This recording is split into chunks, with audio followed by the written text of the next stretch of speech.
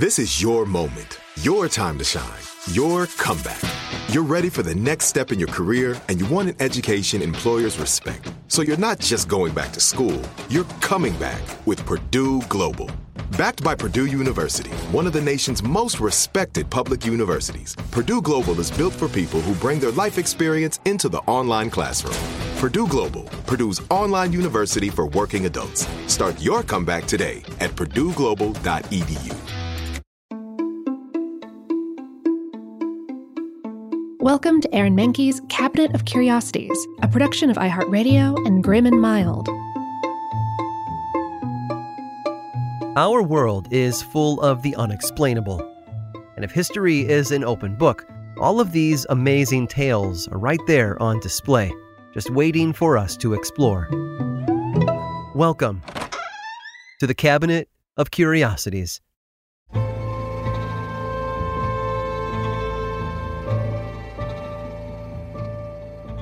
In 1818, civil engineer Sir William Cubitt invented a form of torture. It didn't drip water, nor did it stretch its victims to uncomfortable lengths. It didn't even draw a single drop of blood, but it did cause a lot of sweat and pain.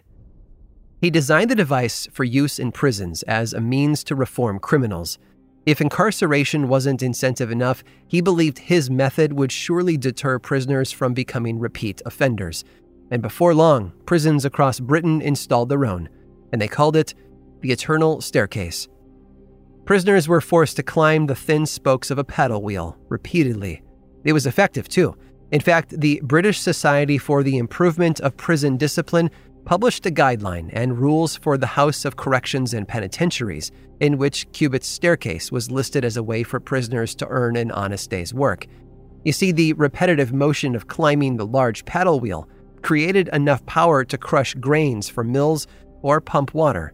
Up to 24 convicts climbed the large spokes at one time for up to 8 hours a day.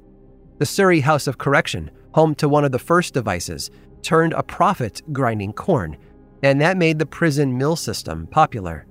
When it came to punishment, the guards claimed the device terrorized prisoners by sheer monotony.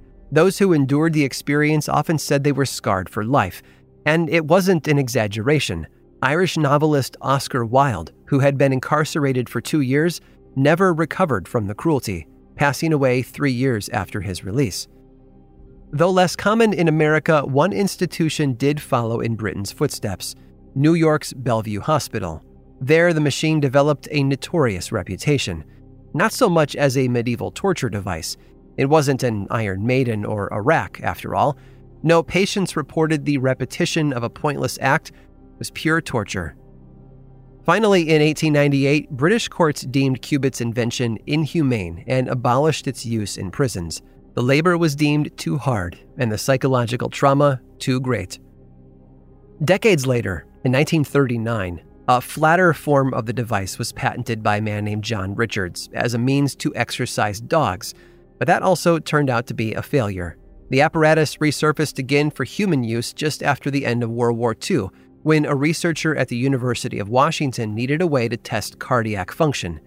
The doctor added a motor to the 1939 dog walker and hooked up test subjects to an EKG. Aside from testing the patient's heart, other medical uses soon emerged. In the 1960s, Army and Air Force physician Dr. Kenneth Cooper used it to measure oxygen consumption in pilots. Both Cooper and the cardiologist were able to find hidden heart conditions, although given the device's history, their work remained controversial. The medical community said that stressing healthy people's hearts was reckless, that it endangered lives. Cooper disagreed, though, stating that Americans had become far too sedentary. As a runner, he believed people could benefit from regular, strenuous activity. In 1968, he published a book on fitness, detailing the benefits from yoga to aerobics, along with his favorite exercise, running. Before long, running became exceptionally popular. People everywhere took up the activity. Winters, though, presented a problem, so a mechanical engineer named Bill Straub came up with a solution: the same cardiovascular devices the doctors had used. Too big and bulky for homes, the apparatus slowly found its way into gyms that previously focused exclusively on weights. Straub called the device the Pacemaster and sold it for $400. roughly $2,800 today. And it's fair to say that the device worked. When Straub passed away in 2012, he was 96 years old. Along the way, dozens of companies had emerged as competition. Sales reached nearly $1 billion in 2017. Today, approximately 53 million of Straub's devices are inside people's homes. Others flock to gyms, paying to use what once was a torture device. And admittedly, we still have a love-hate relationship with them. We no longer call them the Eternal Staircase or Pacemasters. No, the modern-day version is simply known as the treadmill. Do you dream of a healthier life, but education feels out of reach? Trinity School of Natural Health makes holistic education accessible with online programs to fit your busy schedule. Trinity School of Natural Health makes holistic education accessible with online programs to fit your busy schedule. Trinity School's Certified Natural Health Professional Program is the perfect entry point to gain foundational knowledge to empower yourself, your family, and your community to live healthier lives. Turn your passion into a career. Visit trinityschool.org for more info now. This episode is sponsored by Intuit. Here's a story for you. Once upon a time, a young woman was haunted by the ghosts of bad financial decisions, with credit card debt and an empty savings account looming over her every day. But when she tried to ignore these ghosts, they only grew bigger and scarier, and these ghosts of her bad financial decisions were stopping her from living her best life. So she decided to face them head on and take control of her finances with help from Intuit. Intuit helps you face your financial fears with confidence through products like TurboTax, Credit Karma, QuickBooks, and MailChimp. Whether you're trying to manage your money or trying to run a business, Intuit gives you the confidence to take control of your finances so you can live your best life. Intuit is the financial platform that helps everyday people prosper. Intuit has helped 100 million people live their best financial lives. Visit Intuit.com, Intuit.com, to start living yours. Let's get into it. Tired of restless nights? Meet Leesa, the sleep experts. Here at Leesa, we know that good sleep is essential for mental, physical, and emotional health. That's why their mattresses are made for exceptional comfort and support, catering to every sleep need. Check out Leesa's Sapira Hybrid Mattress, named Best Hybrid Mattress 5 years running. Sleep hot? The Chill Collection is built with cool-to-the-touch top fabric and layers of high-density comfort foams, all intended to remove excess body heat while maximizing comfort. With Leesa, getting a new mattress has never been easier. Delivery is free, and you have 100 nights to try out your mattress in the comfort of your home. Don't spend another night dreaming of better sleep. For a limited time, save up to $700 off select mattresses plus 2 free pillows. Go to leesa.com/iHeart for an additional $50 off mattresses and select goods. That's leesa.com/iHeart. Exclusions apply. See leesa.com for more details.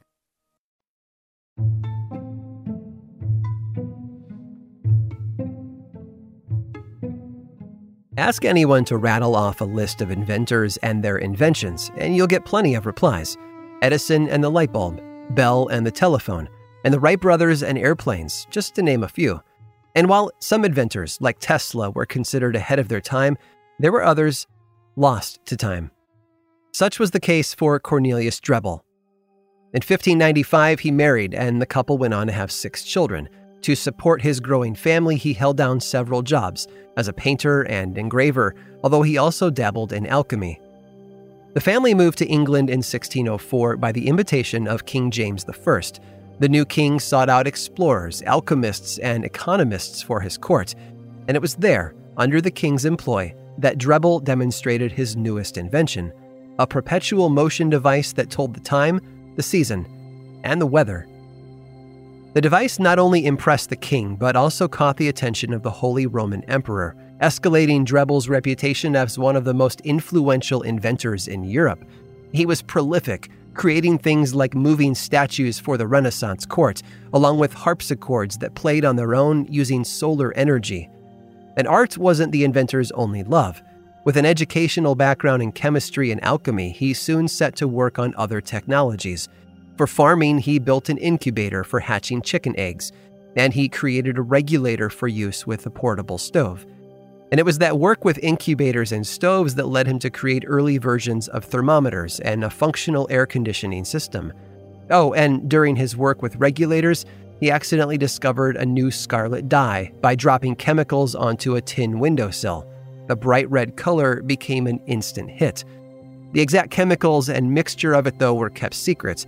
Although Drebel himself did not make a lot of money from the dye, his 2 daughters and their husbands did, operating a prosperous business making the formula. There were more inventions, too. He created fountains that delivered fresh water, the first camera obscura, and a method for grinding lenses for telescopes and microscopes. And he also created the first lantern magica, or magic lantern, a device much like a projector, using concave glass and a mirror to project light onto a wall. He created the first compound microscope with 2 convex lenses, although a Dutch spectacle maker claimed that Drebel stole the idea from him. Later, in 1624, an Italian scientist loved the lenses so much that he improved upon Drebel's work. His name? Galileo. But Drebel's best work was the stuff he saved for the king. He worked on secret weapons, mostly bombs and other methods of detonation. His floating bomb was a failure, but in 1620 he was hired to work with the king's navy and began work on another invention that became one of his biggest obsessions ever. He designed a boat made with a wooden frame and then covered it with greased leather to make it more waterproof. The first rendition had a basic rudder and 4 oars. Excited by the possibilities, Drebel built 2 more, each larger than the one before it. The final version of the boat carried 16 people at a time. The king's navy viewed the ship as an oddity, though, as it carried no cargo other than men. There were no cannons either. The main purpose, according to Drebel, was to allow the king's men to sneak up on their enemies. The idea of such a covert vessel was not an original idea. William Bourne had drawn up similar designs in 1578, but Drebel had improved upon them enough to make an actual working prototype. He named the craft after himself, the Drebel, and organized a demonstration for the king and the navy right there in London on the Thames. Having quite a reputation for his inventions, thousands of excited Londoners flanked the riverbanks to see what Drebel had in store. Absent of large sails and masts, the Drebel maintained a low profile. There was very little deck to speak of either, and the boat swam more than it sailed as it made its way from Westminster to Greenwich and back. The entire trip took the ship 3 hours. On one leg of the trip, it said that King James himself rode as a passenger. But although the boat had set out to do what its inventor intended, the king and the Royal Navy remained less than impressed. It would take another few centuries before any military saw the value in using a Drebel, but they finally did catch on. Today, though, we call them by a different name: submarines. I hope you've enjoyed today's guided tour of the Cabinet of Curiosities. Subscribe for free on Apple Podcasts or learn more about the show by visiting curiositiespodcast.com. This show was created by me, Aaron Mahnke, in partnership with How Stuff Works. I make another award-winning show called Lore, which is a podcast, book series, and television show, and you can learn all about it over at theworldoflore.com. And until next time, stay curious.